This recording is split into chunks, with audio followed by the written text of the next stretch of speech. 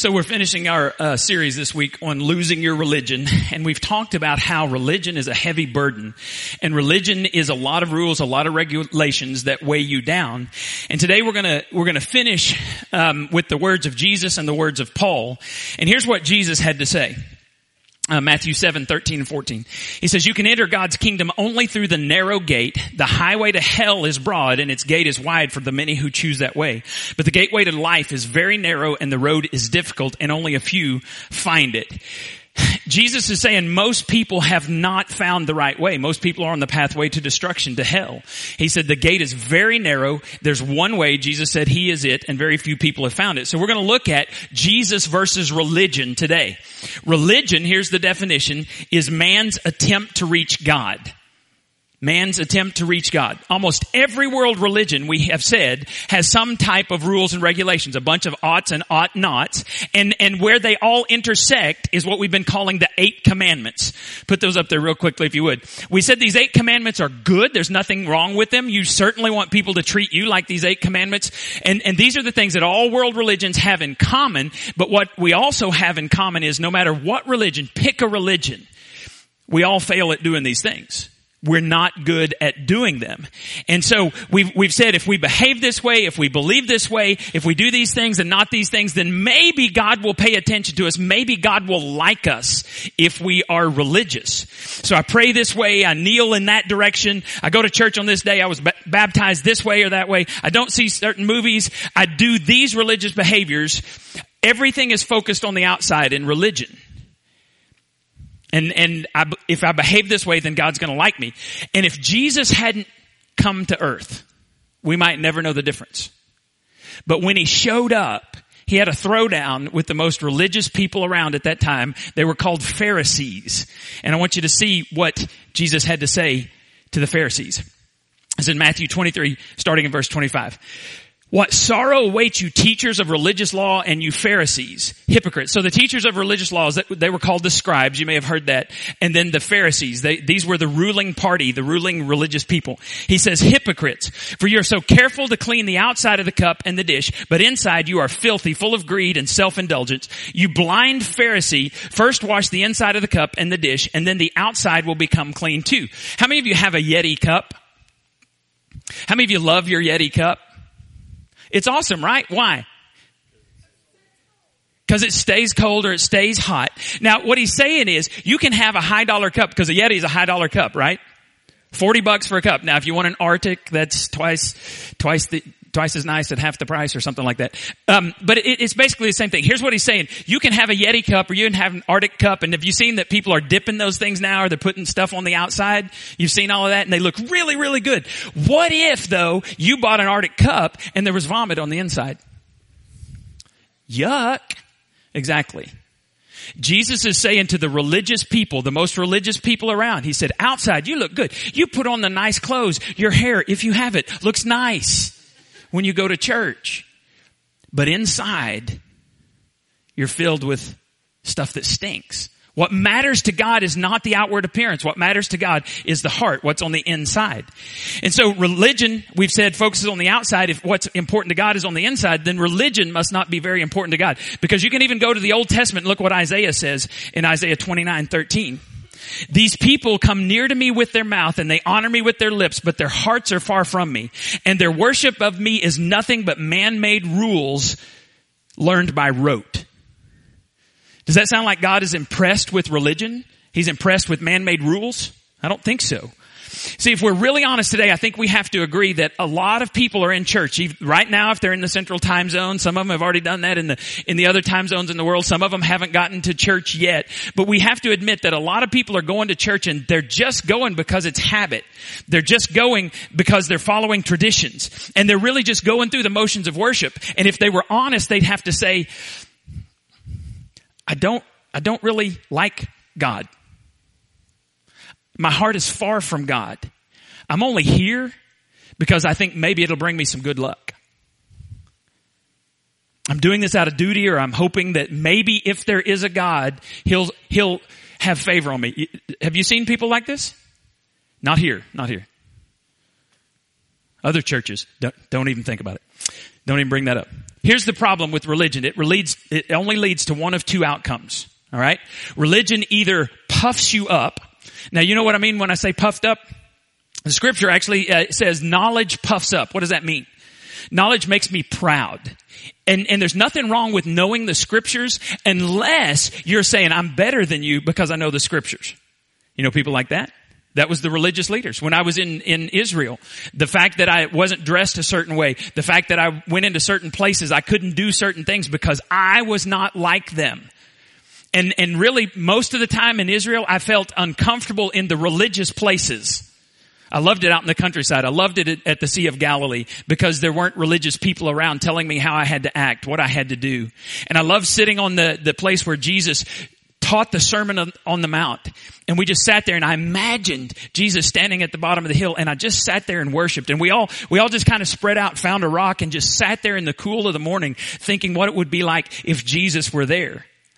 And then the next minute we're in some cathedral and we're told you can't do this, you can't do this, you can't do this, you can't do this. And oh, by the way, you're not even good enough to be in our religion, but you can come look at our artifacts. Knowledge puffs up. Religion puffs up. The other thing it does is it tears down. And usually it's the same people. The ones who are puffed up with their religious knowledge or with their religious garb, they tear down the people who aren't. I'm better than you. You're not as good as me. You don't do this. So better than you. So here's what Jesus has to say about that in Luke 18. This is awesome. Jesus also told this parable to people who were sure of their own goodness and despised everybody else. Now, you know it's going to be good if Jesus intros it like that. People who were sure they were good and they despised everyone else. Look what he says. Once there were two men who went up to the temple to pray. One was a Pharisee, the other a tax collector. The Pharisee stood apart by himself and prayed, I thank you, God, that I am not greedy, dishonest, or an adulterer like everybody else. This is a good guy. You want him teaching your small group? I thank you that I'm not like that tax collector over there. Because if this guy was teaching your small group, he'd be pointing at y'all. I'm not like you. I'm not like you. I'm better than you. Look what Jesus says. He says, I thank you that I'm not like the tax collector over there. I fast 2 days a week. This is stuff that I do for you, God. I give you 1/10 of all my income. That's a tithe. That's what tithe means, is a tenth. Now look how Jesus contrasts it though. He says, but the tax collector stood at a distance, would not even raise his face to heaven, but beat on his breast and said, God, have pity on me, a sinner. Now this is the most surprising thing that Jesus said to this group of people that day. I tell you, said Jesus, the tax collector and not the Pharisee was in the right with God when he went home. And everybody went, say what? The irreligious person was humble before God. And Jesus said, he's right with God now. The religious person said, look at me, look at me. And God said, he walked away not righteous. And everyone gasped. Because if religious people couldn't be right with God, who could? Jesus just told them. Look what he says. For those who make themselves great will be humbled, and those who humble themselves will be made great. So we have these two extremes, and what I hear all the time, and you know, I grew up in the Baptist church, fundamental Baptist church, and then Southern Baptist church, and been in ministry for 31 years now. And what I hear all the time is there's two extremes. There's these people who are I guess they're the morality police in a church. And they try to make sure that everybody follows these rules. And if you don't, they'll give you stern looks. And if you keep doing it, they may give you a stern lecturing. And they'll make you feel so uncomfortable that you'll leave. They would rather you leave than you stay there and not act like them or look like them. The other side of that, though, is those people tend to make other folks feel like they're not good enough. Man, I'm not like those people. They're holier than me. I can't even make it to church 2 times in a row. When I pray, I try to pray and I say, our Father who art in heaven, hallowed be thy name. Give us this day our daily bread. Bread. We're out of bread. And the car, the oil needs to be changed. And oh my gosh, I'm an ADD prayer. I can't even pray for 30 seconds without my mind wandering. I am not good enough. How many of you have ever felt like you were not good enough? Right. So that comes from religion, not from Jesus. Jesus says, he will take the penalty for our sins. He will make us righteous. And see, religion puffs up, it makes you proud, or it tears down, and those are the only two possibilities for religion. But God has a better way. He has a different alternative that nobody had ever heard of before, and it had nothing to do with religion. God's approach involved Jesus Christ. And quite honestly, God's approach to righteousness, to religion, disturbed the religious crowds of his day. And if we're real honest, we have to say that it disturbs religious people in our day as well. Look what he said. Look what Paul says. We talked about Jesus. Now here's what Paul says. He was a Pharisee, and he's about to give you his resume, his religious story in Philippians chapter 3. If anyone ever had reason to hope that he could save himself, it would be I. If others could be saved by what they are, certainly I could, for I went through the Jewish initiation ceremony when I was 8 days old, having been born into a pure-blooded Jewish home that was a branch of the old original Benjamin family. That, all he's saying is there were 12 tribes that started the nation of Israel. Benjamin was one of them. He's saying, man, I can trace my lineage all the way back to Benjamin, and I'm purebred Benjamite. So I was a real Jew if there ever was one. What's more, I was a member of the Pharisees who demand the strictest obedience to every Jewish law and custom. And sincere, yes, so much so that I greatly persecuted the church, and I tried to obey every Jewish rule and regulation right down to the very last point. Paul is saying, if you went to Ancestry.com, my picture would be there next to Jew, especially next to Benjamin. But, I'm one of the best Jews. And if you, I was raised by the best. I was educated by the best. And quite honestly, I was the best. So if we translated that into our language today, he would say, man, I was born in Billy Graham's home. Mother Teresa was my nanny. I went to only religious schools, and I graduated at the top of my class. I only listened to Christian radio, not that other stuff, certainly not country. I was baptized by John the Baptist in the Jordan River, and the Pope was even nearby, nodding his assent and doing hand signals. He says, I was the most religious person you've ever heard of, and it wasn't enough. Because look what he goes on to say. Everything else is worthless when compared with the infinite value of knowing Christ Jesus my Lord. For his sake I have discarded everything else, counting it all as garbage. If you have that on your listening guide, did I put that on your listening guide? Underline, I think it's there. Is it highlighted? Circle that word garbage, because this is a big deal. Counting it all as garbage so that I could gain Christ and become one with him, no longer counting on being saved by being good enough or by obeying God's laws, but trusting Christ to save me. For God's way of making us right with himself depends on faith, counting on Christ alone. Now, if you're religious, and we don't have a lot of those here, sometimes we do, but if you're religious, what I'm about to say is going to bother you greatly. The Greek word translated as garbage, if you look at all the different translations and the different translations of this word, it's garbage, it's rubbish, it's all these different things, but the word is skubala. That's a fun word to say. Say skubala. All right, now let me explain what it means. It can be translated as rubbish, garbage, but really it means human or animal waste. So we're gonna clean it up just a hair, and we're gonna call it sewage. The King James translates it as dung, but it actually is a worse word than dung. Now, I'm not saying that Paul was cussing, but I'm saying the English equivalent is a cuss word. All right? And the best way I can say this to a church audience is to say there could be a bumper sticker that says, Skubala happens. I don't know what word you're thinking of, but I'm not thinking of that word. All this outward religion, he says, I call it poo-poo, I call it skubala, I call it sewage, I call it dung, the worst type. Now, I'm not making this up, and I'm not even going to dare you to go look it up, because if you look it up online, you'll see the cuss word, and I was like, no, that's going too far. So we're going to call it poo-poo or sewage, all right?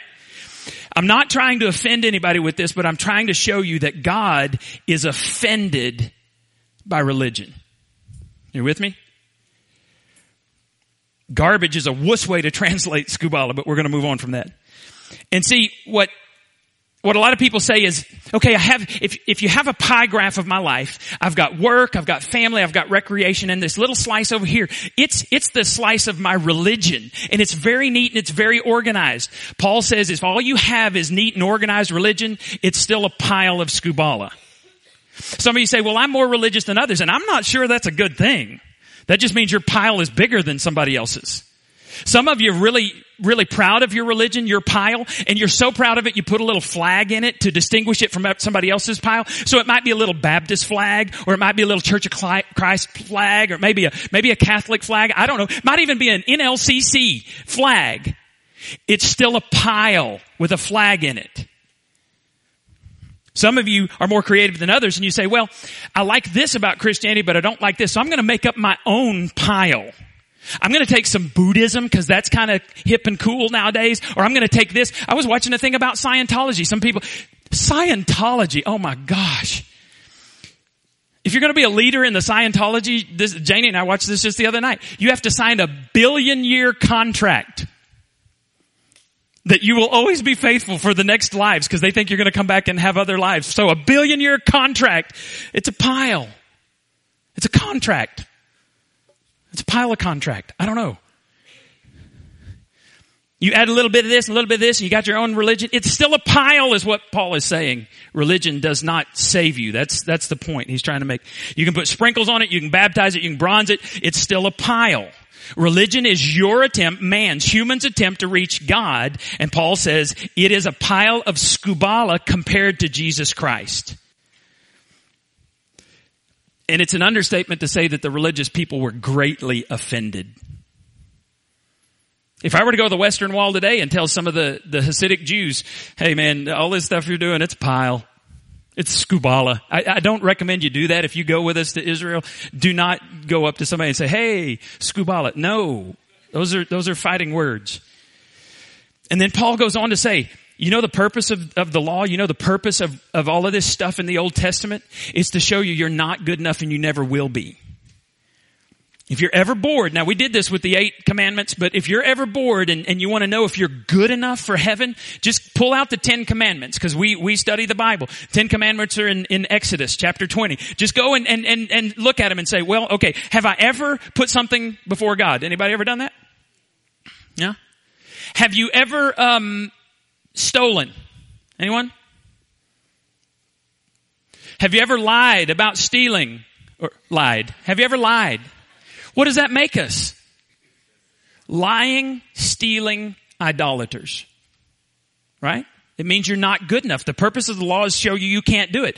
But the good news of the New Testament is there's another righteousness. Your righteousness is a pile, but God's righteousness, He gives to anybody who submits to Jesus Christ, who surrenders to Jesus Christ. I think we got to be sure that we say that because I don't want to make Christianity seem like it's this really easy thing. Yes, it's a free gift, but it's the most expensive free gift that you will ever have in your life. And it's not just enough to say, God, I want you to be the forgiver and leader of my life. He expects the rest of your life.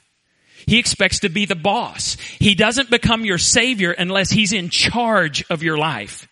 So we need to talk about the cost. If you're merely participating in the traditions of men, you're not going to have God's power in your life because he's not going to pour out his power on religious people. Religion, here's the problem. Religion is about me. It's what I do to gain God's approval. Paul says it's a pile. Christianity, though, is about Jesus. And the key word there, the key term is relationship. Religion's about me. It's about rules. Christianity is about a relationship with Jesus Christ. That's why John 3:16 is the most powerful verse in the world. It says, for God so loved the world that he gave his one and only son that whoever believes in him shall not perish but have eternal life. See, Jesus entered our world through a virgin. Why a virgin?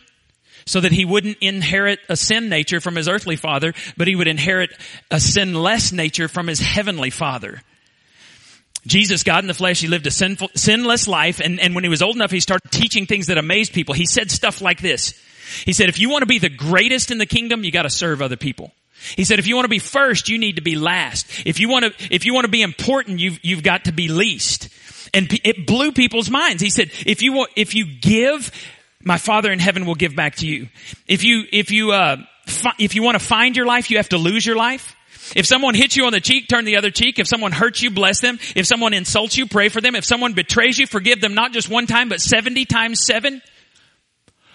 490 times? No one had ever taught like this. And the religious people said, say what? What did he just say? And they hated him because they wanted to follow the rules. They thought it was easier to follow the rules than to follow this guy. And he kept doing annoying things, like breaking the rules. And one of their biggest rules was keep the Sabbath holy. And Jesus would heal people on the Sabbath. Ooh. I believe he did it on purpose. There's many times he healed on the Sabbath to bring about a confrontation with religious people. You're a rule breaker. And Jesus would show their hypocrisy. One time he healed a man whose hand was withered on a Sabbath in the synagogue, and people were ticked off. And Jesus said, if your donkey falls in a ditch on the Sabbath, you'll go and pull it out. But you don't want me to have compassion on someone whose hand is withered. What kind of religion is that? And they hated him for it. See, he did things that humans shouldn't be able to do because he was God's son. He opened blind eyes. He healed deaf ears. He hugged lepers and healed them. And he even raised people from the dead. If God's son, if he really was God's son, you'd expect him to be sinless and you'd expect him to be able to do things that nobody else could do. Bingo, he did that too. And as the religious police could not stand him and they rejected him, you know who he befriended? Lying, thieving idolaters like you and me. Jesus hung out with prostitutes. He hung out with tax collectors, which actually, if you were to have a list of job descriptions, tax collector, I'm not making this up. Tax collector is below dung collector. It's below prostitute in that society. And Jesus hung out with those people. He loved these bad people, and because of his love, they were transformed. And even though they were uneducated, even though they had been rejected for the religious schools, Jesus said, if you'll follow me, I'll use you to change the world. And this stuff has changed the world for the better. That's pretty strange. Then one day Jesus was obedient even to death on the cross. He allows Judas, one of his followers, to betray him with a kiss. The Creator allows his creation to nail him to the cross. Nails through his wrist, nails through his feet. And they mocked him and they beat him. And he willingly allowed them to raise him up on the cross to die for our sins. And then as they were abusing him, hurling insults at him, he prayed one of the strangest prayers ever. In Luke 23:34, he says, Father, forgive them, for they don't know what they're doing. How weird is that? So put that picture up there if you would. In the Old Testament it says, by his stripes we are healed. I don't want you to think that this is just a little throwaway phrase. The stripes, that's the best we can do in acting this out. This was from the Passion of the Christ. He was beaten beyond recognition. His wounds heal us. His stripes heal us from our sins. And I don't know what kind of sins are here today, but probably somebody has committed adultery. He became your adultery. Someone has stolen something. He became your stealing. Someone was greedy. He became your greed. Someone is bitter and angry. He became your bitterness and your anger. And did he do it because we were good enough? No. The Bible says that we were objects of God's wrath. And that everything we tried to do in the name of religion was like filthy rags. And in case you don't know what the word for filthy rags was in Hebrew, it was the rags used during a woman's menstrual cycle. That's how righteous our deeds are in the eyes of God. Because if you and I could be righteous, he wouldn't have to go through this. Right? Religion cannot save you. The Lamb of God slain for the sins of the world. He looks up to heaven and he says, Father, into your hands I commit my spirit. And then he cries out tetelestai, which means it is finished. Religion is finished. And there's a new way to please God, and it's called a relationship with Jesus Christ. For 3 days, his followers didn't understand. They were asking, well, we thought he was the deal. Now he's dead. What's going on? And then some women went on Sunday morning. They said, who's going to roll away the stone? We need to prepare his body for burial. When they get there, the stone is rolled away. Why? Because the grave could not hold him. Death could not keep him down because he really was God's son. And here's the problem. We casually believe this stuff.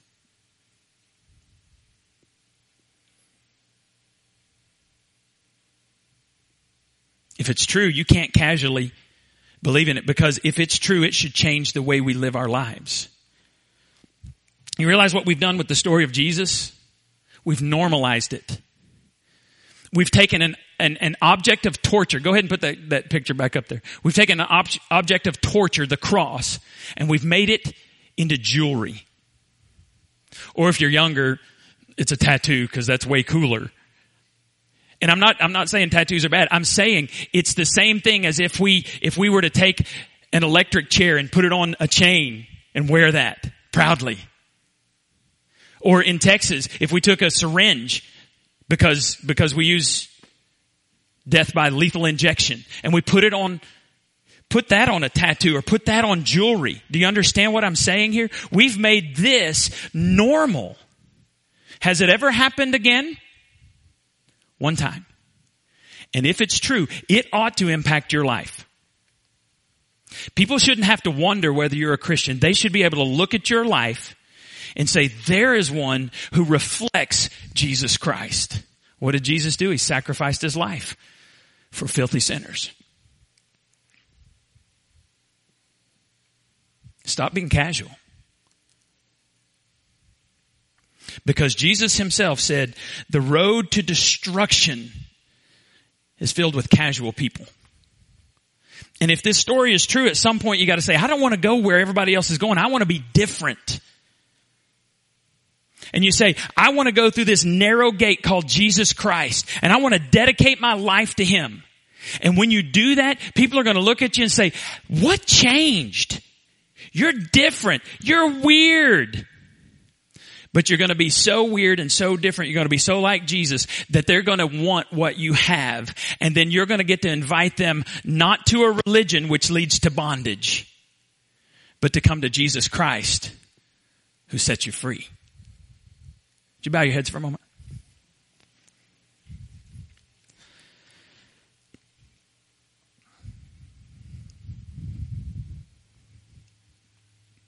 Religion says if you work really hard, God might love you. But in Christianity, it says God loves you so much that out of respect for his love, out of response for his love, you want to work really hard for the kingdom of God. It's totally different attitude. And so we don't want to throw out a lot of guilt today, but we do want to throw out the possibility that maybe we've not been living the life that God wants us to live. And maybe it's time we stop living like we want to and we start living like God, the one we say is our Lord, the one we say is our boss, the one we say is our forgiver. It's really strange that we don't obey him. Father, it's my prayer that you would change New Life into the most radically obedient people in this area. Not for our name, but for your name's sake. I don't believe we're finished reaching people for Christ. I don't believe we're finished reaching people who are far from God. I don't believe we're finished reaching people whose marriages are falling apart, people who are addicted, people who are hurt. They're everywhere, God, and we're not paying attention, so please forgive us and raise us up to be a church that makes a difference. We pray in Jesus' name. Amen.